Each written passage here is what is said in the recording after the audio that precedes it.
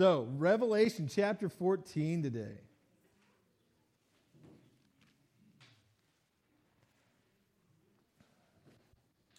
The last couple of chapters, last few weeks as we've studied through them, we've been given very symbolic pictures. And John made it clear that that's what it was when he said a great sign appeared in heaven. And actually, he's been speaking of all of these different signs that have appeared.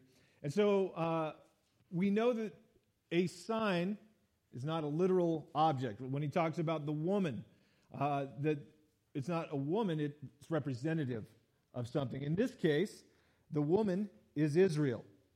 And we talked a lot about the last couple of weeks. John says that she is clothed with the sun, with the moon under her feet, with a garland of 12 stars, which is pointing back to Genesis, where Joseph has a dream, and it concerns the patriarchs of Israel. So Joseph, his mother, his father, his brothers are seen as the sun, moon, and the stars. So the woman that we see in this picture, this great sign that's given, is of Israel, and the woman is about to bring forth a son, which is Jesus.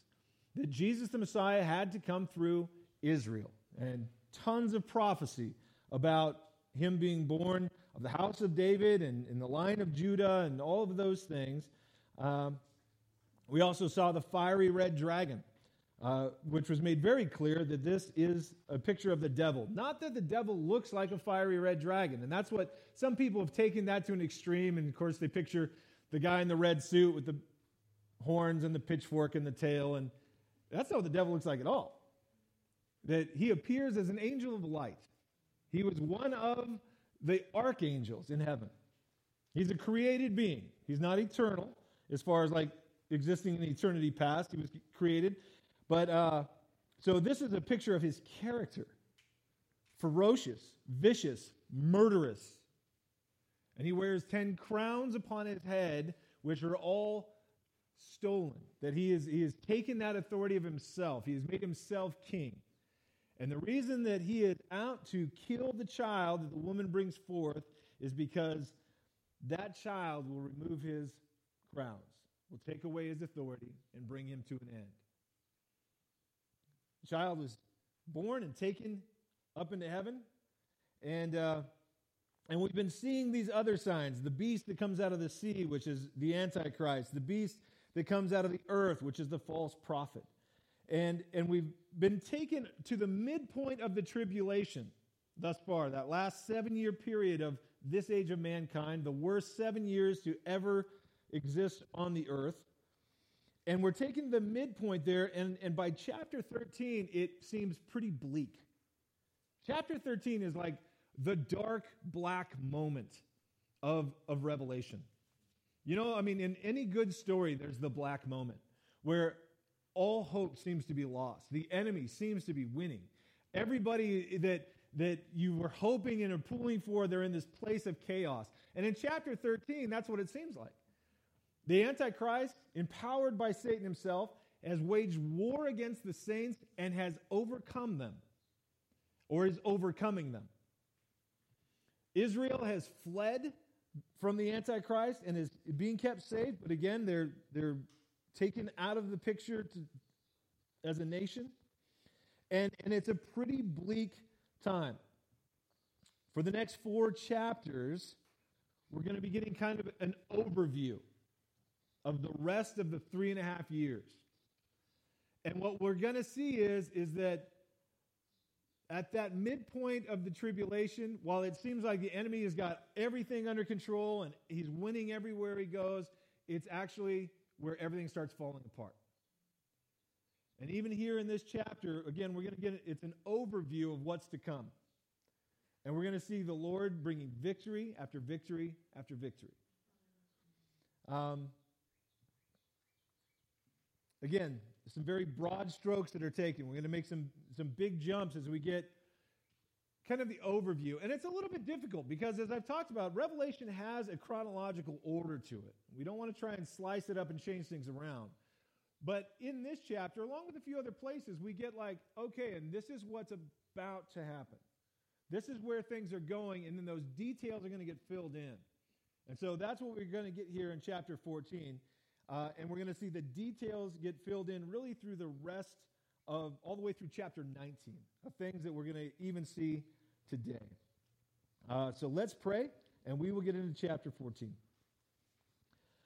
Lord God, again, we just desperately want to hear from you.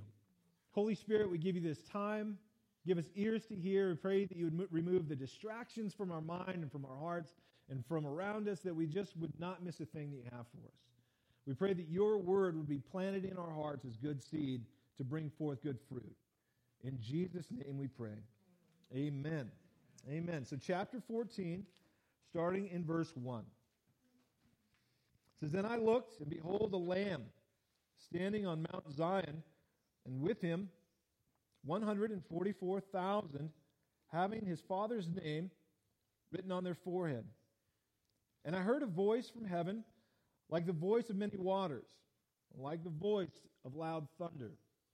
And I heard the sound of harpists playing their harps. And they sang, as it were, a new song before the throne and before the four living creatures and the elders. And no one could learn that song except the 144,000 who were redeemed from the earth. These are the ones who were not defiled with women, for they are virgins. These are the ones who follow the Lamb wherever he goes. These were redeemed from among men, being the first fruits to God, to the Lamb, and in their mouth was found no deceit, for they are without fault before the throne of God." The last time we saw the 144,000 was in chapter 7. And just to give a little recap on who these people are, is that when the rapture takes place, the church is removed, and the tribulation begins, these are men of Israel that are going to come to know Christ. Now, they don't know Jesus. In fact, there's a pretty good chance that they're opposed, very much opposed to the idea of Jesus being the Messiah before the rapture. But when Jesus comes on the clouds and the whole world will see it, that great and mighty sign in heaven of the Son of Man, these 144,000 are going to realize who he is and are going to have a change of heart. And I think there's some very cool similarities between how I picture these guys, and I want to make that clear, how I picture these 144,000 and who they become after the rapture of the church. I think they're very similar to the Apostle Paul. These guys are probably very fired up, and they're probably Orthodox Jews. They're not just casual observers in the Jewish faith, that they're very involved, as the Apostle Paul was. But their zeal is misguided until Jesus comes for the church. And then it's going to click. The veil will be lifted, and they're going to go, he is the Messiah after all. And they are going to be unleashed on the earth to bring the gospel worldwide. And they're unstoppable. These guys, in the very worst time in the history of the entire world, are going to be serving in the hardest ministry of delivering the gospel, and they're unstoppable. There was 144,000 of them in chapter 7, and there still is 144,000. Not one of them has been lost. With all the chaos and craziness, here we find them on Mount Zion, which is Jerusalem, and there's still 144,000 of them. Now, again, this is a little bit confusing, and honestly, I'm not sure whether this is speaking of an event that will take place right about the midpoint of the tribulation, or whether this is, again, an overview. This is something that's going to take place a little bit past that. And honestly, we don't really need to know that right now, because the point is that here this 144,000 gather from the entire earth to the most dangerous place they could be, Jerusalem. Israel's already been run off. The Antichrist has already set up the image in the temple and demand that people worship it. That's what we looked at last week. And these guys who have been unyielding in preaching Jesus Christ everywhere they go to Jerusalem, of all places.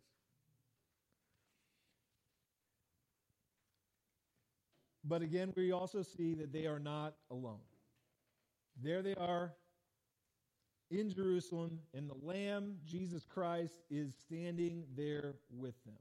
Now, again, I think this is something that we're being shown through the scriptures that John saw by revelation, but the world doesn't see this. The next time the world will see Jesus Christ on the earth, it's at Armageddon, and it's not a good situation. But the Lamb has been leading the 144,000 every step of the way. He's been right there with them. And this is speaking of that relationship that these people have with Jesus. That's a whole nother level. I mean, not that we don't have a relationship. Not that people in the tribulation who get saved won't have a relationship. Absolutely, they will. But there is something different about the relationship of the 144,000. And they are deeply connected with Jesus. It says that the mark of God the Father is upon their foreheads. And again, I like, the comparison there, right? We talked about the mark of the beast last week, that every person will receive it on their hand or on their forehead, right? That's a counterfeit to the mark of the Holy Spirit that is upon our lives. And for the 144,000, it is a tangible mark upon their foreheads. It sets them apart. There's no hiding who they are. Everywhere they go, people go, that's one of the 144,000. I guess you wear a big hat, maybe. That's not going to be their character, right? These guys are going to be bold in sharing the Lord everywhere they go. And again, we see this great connection with Jesus and with heaven itself. And this is the part that I get goosebumps every time I think about this, because in verse 3, we see this connection is in worship. That there in heaven, John hears a new song that breaks out. That there's the playing of harps and there's singing of this new song, but it's a song that's taking place in heaven before the throne of God. And no one can learn this song. No one can know it, understand it, which to me is pointing to its amazing importance and power. And the only people that can know it are the 144,000 who are on the earth. Again, there's this connection, right, between heaven and earth that's made in worship. And it's great for us to remember that. Well, again, it's a different level for the 144,000. It is still true for us. And to really consider and remember, take in the importance and the power of worship. I think too often we can kind of take it as like, it's just part of the program. It's the songs while people arrive. It's the songs that happen before the Bible study. And I know that none of us really believe that or would say that, but we can kind of just start letting that taking place in our mind and in our heart, right? Because I know that we're also very good at looking like we're in worship when our mind is a million miles away. Thinking about lunch. Where are we going to go for lunch? Hands raised. Did I turn the oven off? Did I put the cat out? But on the outside, we've got that, right? We can look, we're worshiping, we're into it, whatever we're doing. But we also know that for all of us, our minds can be far away. We can be distant, right? And there's something so powerful about worship. Then when we take the time to go, no, Lord, remove those distractions, remove those thoughts. I'm going to choose to worship you right now. And whatever song we're singing, the words of that song become a prayer from us to the Lord. Right? And again, this is the part that I wish I understood it better, but just the idea of considering it always gives me goosebumps, is that do you know the message that goes on in heaven all the time is how glorious and good the Lord is? How holy he is and how righteous he is, how beautiful and his love is for us. That's the message that's continually on loop in heaven, in fresh new ways, constantly it's that same message over and over again. When we enter into worship, we're in unity with that message.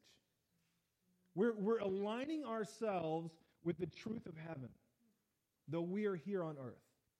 In all of our craziness and busyness and schedules and things that have to be done, we can connect to the supernatural power of heaven itself, and it puts all of this life into perspective. Man, it is such a great opportunity, and yet so easy for us to miss it. And like I said, kind of fake it. Whereas we really just enter in. Powerful, powerful. Gives us the right perspective of the things that are behind, and it prepares us for the things that are ahead. And it just gets our hearts right, gets our minds right. Now, verses 4 and 5 bring out a couple of interesting things about the 144,000.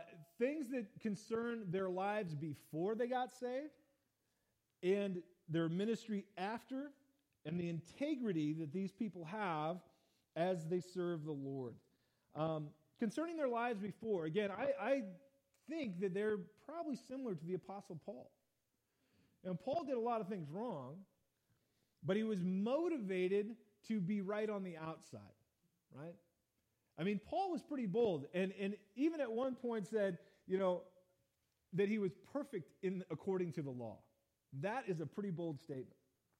But he isn't saying he was perfect or sinless. What Paul was saying is that according to the letter of the law that all the Jewish leaders pointed to, no one could find fault with his life, right? And I believe that these people will be very much the same, because we see that they don't come out of a life of like debauchery and partying and causing trouble or rebellion. That these are people that for one reason or another, whether it's because of the law or because of their own convictions, they've led a pretty moral life. That they have not defiled themselves with women. They haven't been chasing women around or had sexual relationships of any kind. They're virgins. Now again, this is before they got saved. And when they are saved, again, there's that intense connection with the Lord. That they follow Him wherever He goes. That when the Lord it just says, hey, we're going here. Let's do it. Even to Jerusalem, at the very worst time that they could ever be there.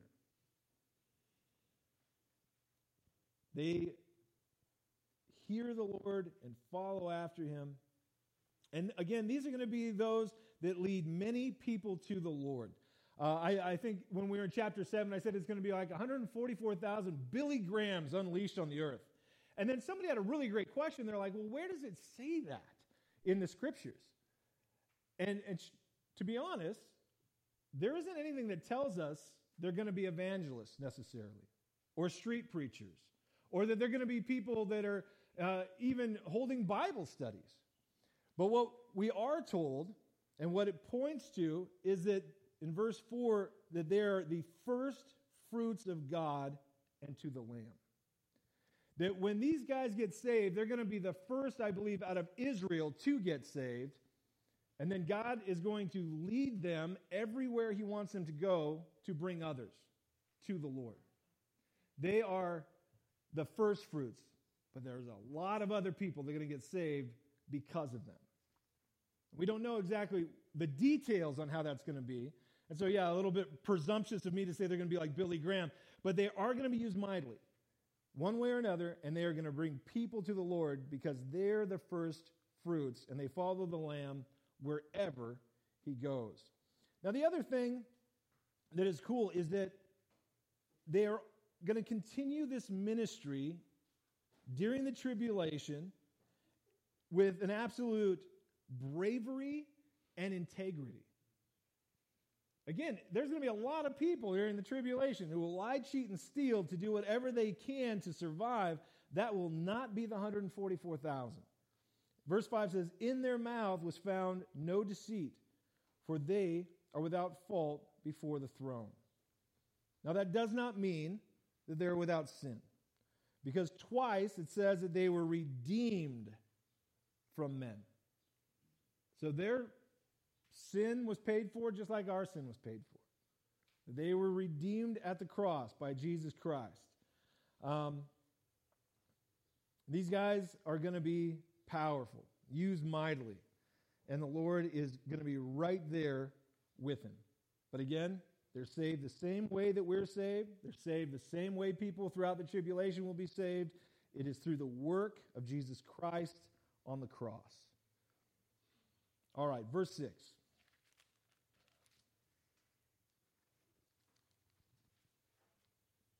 Verse 6 says, "And then I saw another angel flying in the midst of heaven, having the everlasting gospel to preach to those who dwell on the earth, to every nation, tribe, tongue, and people, saying with a loud voice, 'Fear God and give glory to him, for the hour of his judgment has come.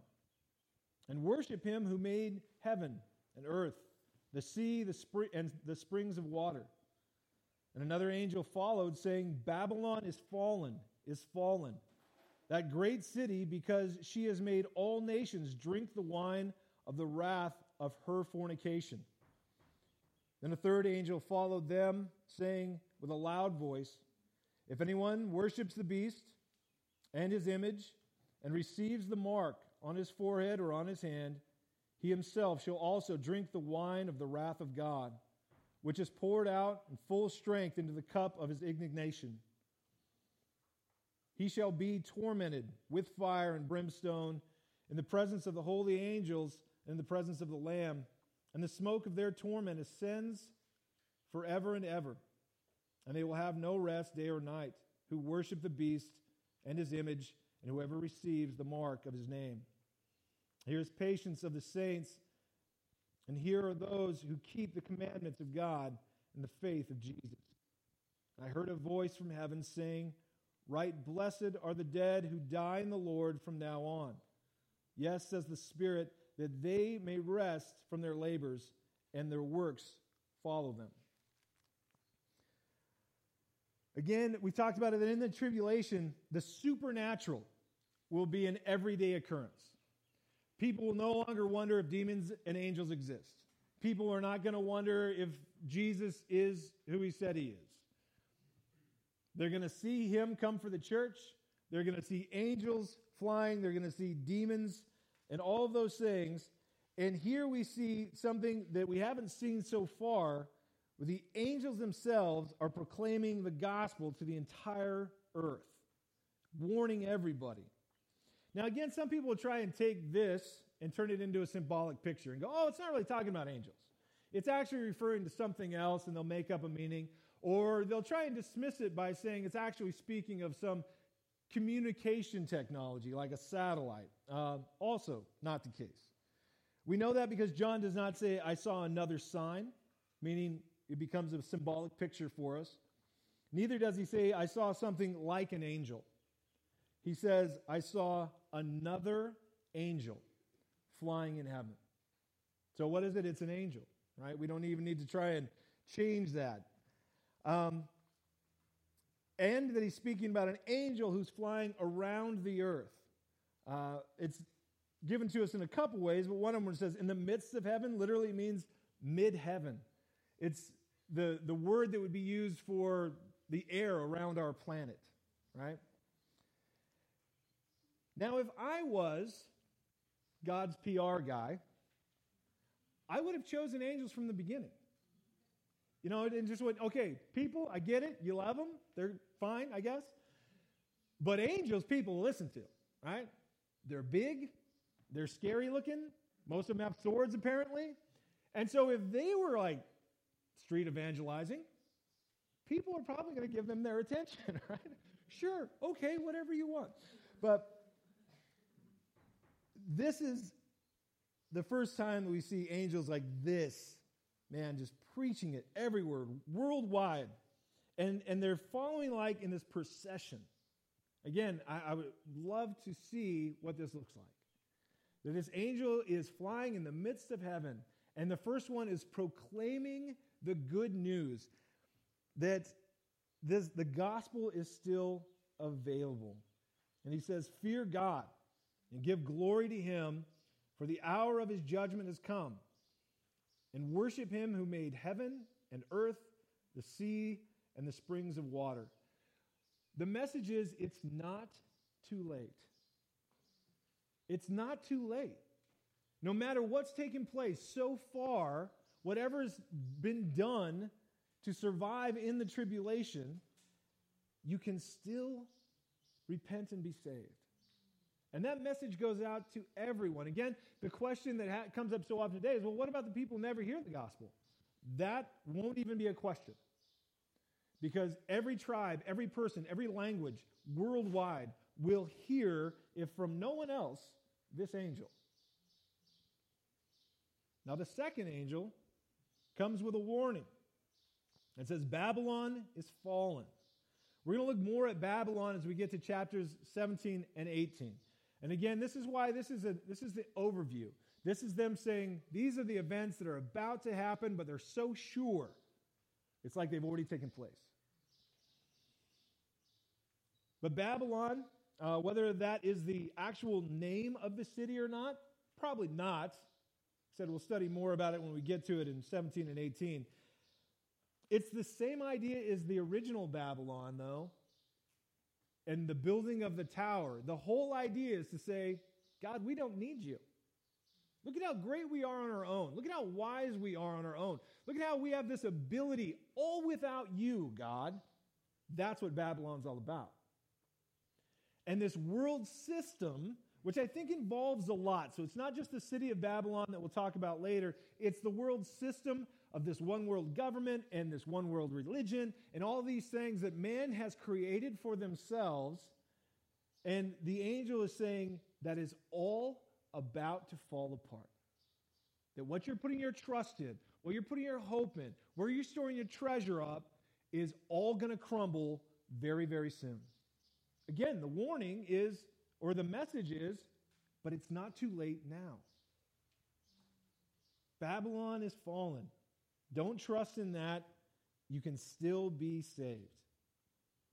The third angel comes with probably the most terrifying warning of all. It says, if anyone worships the beast, his image, or receives their mark, they will be lost forever. Again, people ask questions about the mark because we have trouble understanding all the details of how that'll be. You know, I've had people say, well, what if you got it on accident?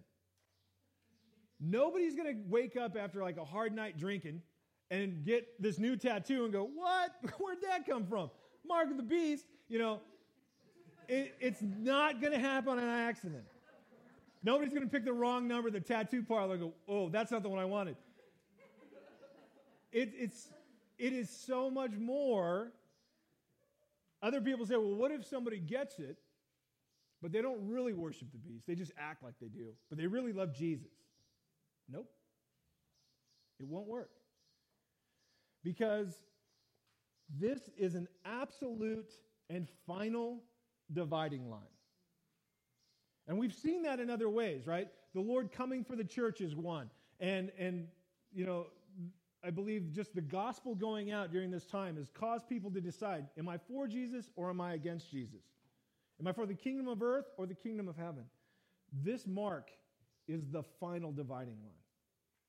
It will cause each and every person to have to make a choice. Either they will take the mark and be lost, or they will not take the mark and lose their lives. But it's one or the other. And so there isn't anything about the mark that is going to be unknown or come by surprise. People will understand that they are making an absolute choice. Now, one of the other misunderstandings when it comes to the mark is that by taking it, you commit the unforgivable sin. Yes and no. And it's important we understand what that is. The unforgivable sin, it's also called the blasphemy of the Holy Spirit. Blasphemy of the Holy Spirit is not an act you do or a set of words that you say. It is choosing unbelief. That when all the evidence has been presented, when you've been given the gospel, and you've been brought to that point of decision, and you go, I choose not to believe any of that. If you die in that state, you can't be forgiven, right? If you choose not to believe, forgiveness will not be forced upon anyone. And so that's why it's the unforgivable sin, right? Is that a choice is made, and people who die in that state, their opportunity has been lost. The person who makes that statement, I said, I will never believe. Hey, as long as they're alive, they can change their mind. They can choose to believe the Holy Spirit. Blasphemy of the Holy Spirit is basically telling the Holy Spirit, you're a liar. I don't believe you. And if our hearts are unchanged, man's heart is unchanged, they're lost. Now, as it comes to the mark, again, this is a choice that people are making. That they're looking at the evidence that's been presented, Jesus coming for the church, all of the things that have taken place, the supernatural being unleashed upon the earth, and the gospel being preached to all mankind. And they're saying, no, I will store up my treasure in the kingdom of earth instead. I will take that mark. I will follow the beast and his image and the one who has given him authority. It's a choice. And the scary thing about it is that it isn't that once a person gets that mark, if they were to change their mind, that God would reject them. That's not the case. It's that once they take that mark, they will never change their mind. That if mankind went on for 1,000 years after this, the same dividing line would still stand. And those who had not taken the mark, none of them will ever get saved. Ever.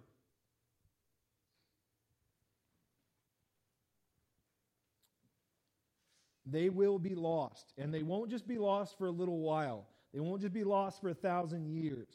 Verse 11 says that the smoke of their torment ascends forever and ever. And here the angel is giving them one more chance, pleading with sinful mankind, just believe. Just believe. That's all you got to do. They're working so much harder to not believe. But the dividing line is drawn. Everyone will make a choice. There will be no more excuses because the harvest of mankind is coming. Verse 14, it says, and then I looked, and behold, a white cloud. And on the cloud sat one like the Son of Man, having on his head a golden crown, and in his hand a sharp sickle. And another angel came out of the temple, crying with a loud voice to him who sat on the cloud, thrust in your sickle and reap, for the time has come for you to reap, for the harvest of the earth is ripe. So he who sat on the cloud thrust in his sickle on the earth, and the earth was reaped. Then another angel came out of the temple, which is in heaven, he also having a sharp sickle. And another angel came out from the altar, who had the power over fire, and cried with a loud voice to him who had the sharp sickle, saying, thrust in your sharp sickle, and gather the clusters of the vines of the earth, for her grapes are fully ripe. So the angel thrust his sickle into the earth, and gathered the vine of the earth, and threw it into the great winepress of the wrath of God.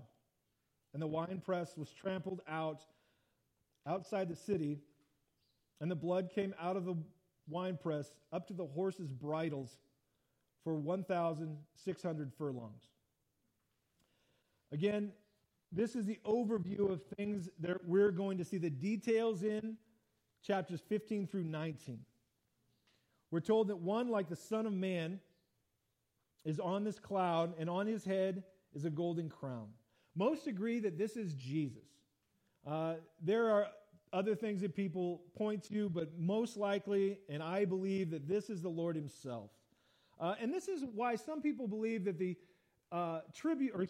rapture of the church will take place at the midpoint in the tribulation. That they'll look to this and they'll go, well, here's Jesus on a cloud, and he reaps from the earth. The problem with that is that whenever the harvest is talked about, whether that's in the Gospels or really any place, it never has to do with the rapture. It always has to do with salvation. And that's really the context of this whole chapter, is the salvation of mankind. And this is pointing to a day not far from where we're at here in Revelation, where everyone who will be saved is saved.